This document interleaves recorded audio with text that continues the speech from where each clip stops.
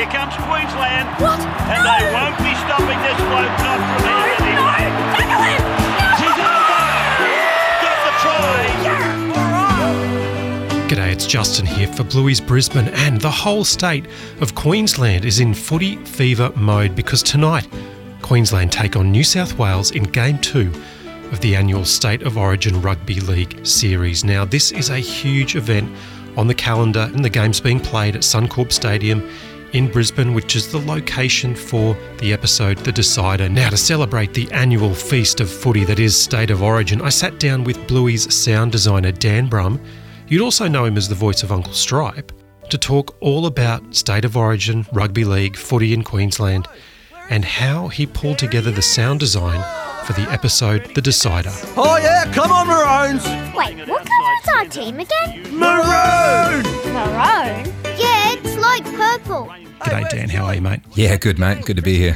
Well, just take us through a little bit of State of Origin fever. Like, I guess for our overseas listeners, they'd watch the Decider episode and they kind of get, you know, it's a sporting match, it's a game of football.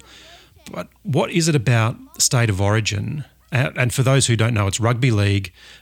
Queensland and New South Wales is really rugby league heartland in Australia. Yep. What is it about State of Origin that makes this game so special? Yeah, it's a good question. I think it's the history of the game, right? Like New South Wales were always the kind of had the most amount of players, most amount of teams, and Queensland was a more lesser competition. And so I think when they initially started the State of Origin thing, the Queenslanders probably had a bit of a chip off their shoulder and were sort of seen as the underdogs. And that just built into this kind of this myth of Queensland being the underdogs against these fierce matches. And, you know, through the 80s, it just grew into this fierce competition between the two and this fierce rivalry. And I mean, for me I'm sort of 42 this year, I've grown up watching Origin with my mum and my dad, my brothers sort of growing up, and it's like it's the most nostalgic thing for me watching these 3 games a year because it's just, you know, I love the standard season of football, but I could take it or leave it if I couldn't watch Origin. Like Origin is kind of like the biggest deal. It's just like you go a little bit feral and a little bit crazy for a few weeks every year. Come on the Blues! We're gonna flog ya! Boo! Dad, don't boo, Mum. Well, I remember when my kids came along, it was for a little bit there, it was hard to watch games of anything. But I'd always make time for the State of Origin, get the kids to bed early and get the footy on. It's such a big game for Queenslanders especially. Yeah, and it's like cultural myths. Like that sort of 10 years where Queensland were dominating, like I was lucky to be in my 20s and 30s for that, watching it with mates. And like I'll remember that because it was this real passionate historic time you're proud to be a Queenslander, and you always are, but it was like suddenly we're dominating this thing and we're these underdogs that are beating these better teams, and it's awesome. I love it. And such a great atmosphere if you go along to a live game. I remember going to games in the 90s before they redeveloped Suncorp Stadium where the Decider is set. And it was just such a wild atmosphere in the the late 80s and the early 90s, and all those classic teams led by Wally Lewis, and it was just such a wild time. For me, looking back at my childhood and my teenage years, going to State of Origins was such a big thing. I went to this one game with my mates, and this might set the scene for State of Origin, the kind of intensity. It's like when you watch a sporting match, you want to see a good competition that's like a back and forth. Yeah.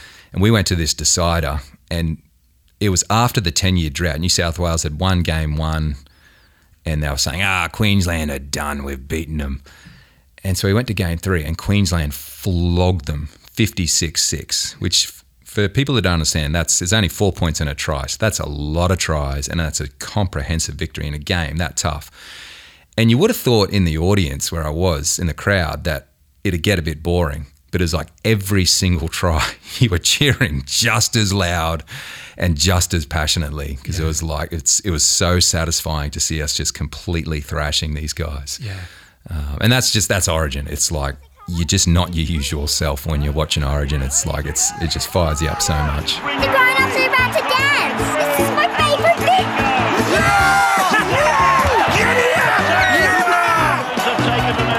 What do you think about that, Janelle? When you make a podcast about Brisbane stuff that's seen in Bluey, I get a lot of questions, what do you want to see in Bluey, or what landmarks in Brisbane do you want to see?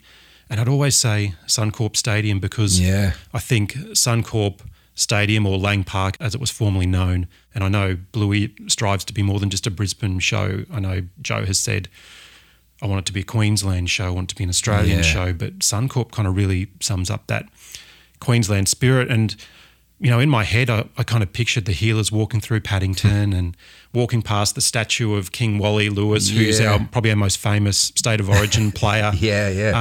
Never in my wildest dreams could I have imagined a State of Origin episode of Bluey. When did you kind of first hear about this ep, about the State of Origin? I would have got it at script stage because I recorded some of the characters, and I was pretty excited when I saw there's a State of Origin ep. Yeah. And the scripts are always great. You can read a Bluey script and go, oh, this is going to be a good episode. But it kind of wasn't until visually it had been animated. That's when it lands on my desk. I get it, or my studio. I get it with just the voices cut in and the animation done. And there's no other sort of sound or music on it at that point. But it gets to that stage and it's State of Origin, and you're like, oh, this is exciting. I've got to really, really work hard on this episode to kind of capture what State of Origin means to Queenslanders and New South Wales people. So I was pretty pumped to work on this one. Darren Lockout, he kicks. Slater's picked it up. Was he onside? Slater down the ground. He kicks again. He'll get there.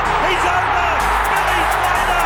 He has scored one of the great Origin tries. But it's like you've got to make it sound like they're watching a game of State of Origin. Yeah.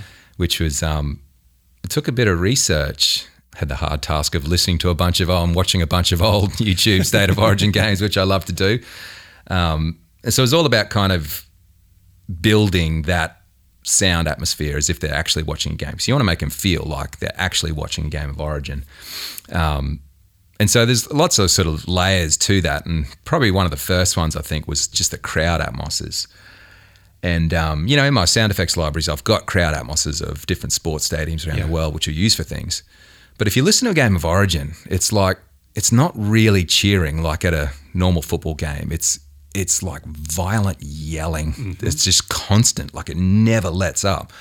And it's kind of more leaning towards a battle cry than it is just cheering for something. Mm-hmm. So you really had to layer and layer so that it didn't just sound like applause and cheering. It sounded kind of wild. And I think from memory, I might have even layered in kind of a gladiatorial combat crowd sound of that battle cry kind of thing, until you just get this whitewash of just a roar of noise in the background. And then you got to embellish it with things like, the contact of the players, which is big in Origin. It's like they're big hits. These are big dudes. And so, using like martial arts, combat sounds kind of things layered in. And Bucko is hit hard. I can't see Mum. Chucky. Was it a difficult thing to sort of capture the two worlds? Because you've got the world of, there they are on the back deck and the backyard, and then you've got the world of the footy game. Was it difficult to kind of go between the two? Yeah, I mean, that takes, it does take a bit of a sort of sound design treatment of sort of EQing and having kind of certain effects that make it sound like it's out on a back deck, and you want the night atmos and stuff like that, so you feel that they're on this cozy deck at nighttime watching this game, but you want that warm roar coming from the speakers of the TV. With anything in Bluey, I just want the audience, from a sound point of view, to feel like they're experiencing what the Healers would be hearing. So it was just about kind of putting myself in, sitting on that couch on that deck and thinking, what would that game sound like if I'm not always listening to it, if I'm kind of talking to my son or something and it's kind of background noise. So it always had to be going and always had to be there, and things always had to be happening. So you can sort of tune out the conversation and listen to the background, and you can kind of hear that the game is still going, because that's what happens when you watch a footy match. Yeah.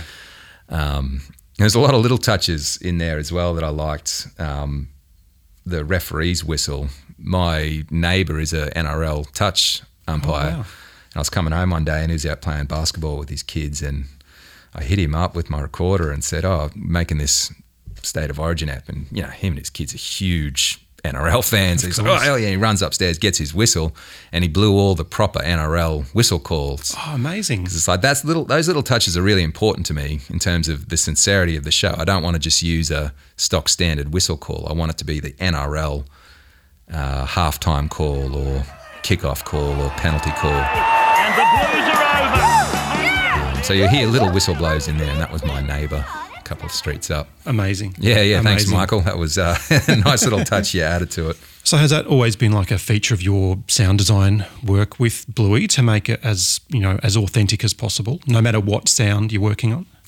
Yeah, it's something I always, I think it's always my first pass is I try and make it sound as authentic as possible. And often Joe will then come in or Rich will come in and say, yeah, but it also needs to be funny, or this needs to be humorous, or let's depart from realism here because this will tell the story better if we do this.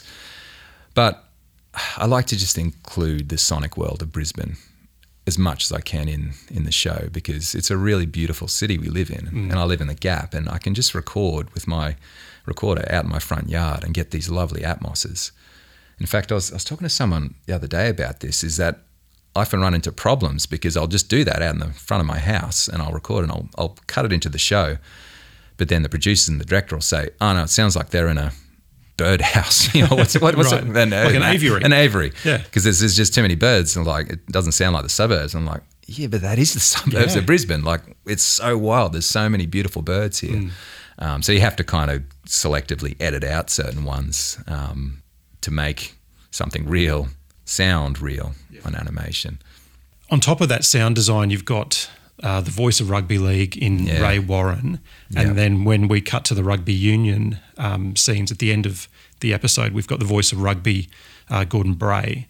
Did you get a chance to work with, Ray Warren and Gordon Bray while they're recording their parts for this episode? No, I didn't. I think Joe recorded them via just phone link. Ray was in Sydney, I think. And so I was just cutting the episode, doing the sound design, and I had a guide voice. I think it was Joe doing the commentator. So I was trying to make the game sound as realistic and sound as much like a game of State of Origin as possible with, as I said, the crowd sounds and the whistles and the impacts and the voices. But then very late in the piece, I suddenly got Ray Warren's commentary track and I dropped it in, and like I still remember, as soon as I put it on, it was like, that's the sound. This is rugby league. This is State of Origin, because I've grown up with this guy's voice. Yeah, he's the voice of rugby league, and he's the voice of State of Origin. Hang on a moment. The ref wants to check if Flogger obstructed the defender on the way through. Well, there you go. No try. Everything else I'd done, sound design wise, for the game was just a tiny embellishment. Like, you could have just had his voice alone, and it would have carried.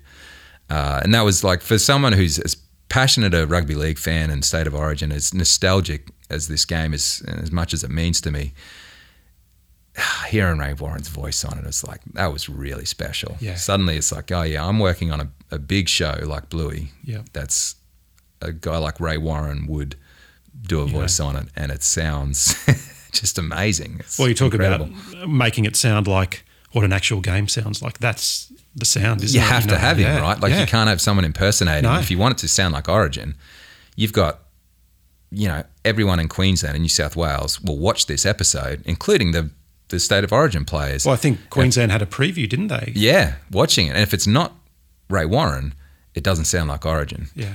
And JT's in there as well, but I unfortunately had to bury him a little bit under dialogue, which I apologise profusely. Do you know what? I missed him. I missed him on the first time around when I watched it and saw it in the credits. And I was like, oh, where's JT? And then went back and, there he is. There he is. Got the ball back to Thurston. Thurston scores. Jonathan Thurston. I think he's only got like one line, and it's close to the start, but it's buried under some dialogue. And I wanted to feature it more, but the story is the main thing. Was someone like Jonathan Thurston a bit of a voice bucket list that you'd wanted to get on the show? I'm not sure personally. I don't have much sort of say in who voices things. I think we'd always talked about it. Like, he's got such a great voice, and it's so iconically Queensland, and his laugh is infectious. And so, amazing to actually have gotten him on this episode as a commentator, as his real life kind of role. So looking back on the 3 seasons that you've worked on the show, do you reckon this is up there with one of the best? Like, is it one of your favourites personally? It's just gotten better and better. Like season 2 was so strong. But season 3, in my opinion, could well be the strongest season. There's certainly I've found my favourite episodes of all time are in season 3. Like Facey Talk, I just love that one. I just love Facey Talk. Yeah. It's just such a great episode. Sorry, Dad. Muffin. Yes? Time out. Okay. Fairy Tales, probably one of my favourite episodes of all time. You can't skid stripe. Yes, I can. No, you can't. And Mum wants you. Huh? Made you look, you dirty chook. Ha ha! Suffer! And just like Ragdoll's brilliant. Ragdoll's just a lot of fun. Just keep walking, Wendy. This doesn't concern you. It does now. Come on, girls. Hey, Wendy, watch the hands. Like there's so many really strong episodes. Stickbird, which everyone saw a few weeks ago, is just beautiful. But Relax is probably one of my favourite episodes because it's so much fun. The toilet's got a ribbon? Maybe it won a prize. Yeah, the best toilet in the world. And it's like any holiday you go on with your kids, that's what happens. They just go crazy checking out this new apartment. But Dragon, I love Dragon. It's probably one of my favourite episodes, and from a sound design point of view, was so much fun to work on. I know we're talking about The Decider, but was that a real different one to work on, given that I guess the only other one we sort of comes close to that episode is Escape. Yeah. Where it's kind of the world of the kids' Yeah. drawings. Was that a real different one to work on? Like, could you sort of go to town with that one a bit more than you normally would? Yeah, totally. Well, it's a departure from the real world of Bluey, so you can suddenly be a lot more creative and use a lot more sort of effects that you can't use in the show normally. And it was everything I've grown up with. It's like fantasy and it's dragons and motorbikes. So it was a lot of fun, and it was kind of a lot of back and forth with Joe and Rich, trying to find the balance between medieval kind of storytelling and sound design and humour, and not freaking kids out by having a scary dragon or something and making the dragon sound like a dragon but also kind of comic and humorous. Yeah, it was a lot of fun. And it's just such a big episode, and it was for a sound designer to work on an episode like that on this beloved show. It's a pretty nice little thing. Just before we let you go, I got to ask you about the score prediction, because my eyes, when we sort of panned back from like the big sheet on the wall, it looked awfully like 22-12. Yeah. And for people who know, the score of the Decider last year in Game 3 was 22-12 to Queensland. Yeah. How does this I happen? love Was that. that actually 22-12? How does this happen? Because there was a Decider and Queensland won, and the score looked the same. Let's just call that the magic of the universe, I think. The magic of the Blueyverse. The Queensland state of origin myth continuing in cartoon form. Thank you so much for coming and having a chat, Dan. Yeah, no worries at all. Thanks, mate. Cheers. You've been listening to Bluey's Brisbane. Check us out on Facebook and Instagram. Just search for @Bluey's Brisbane.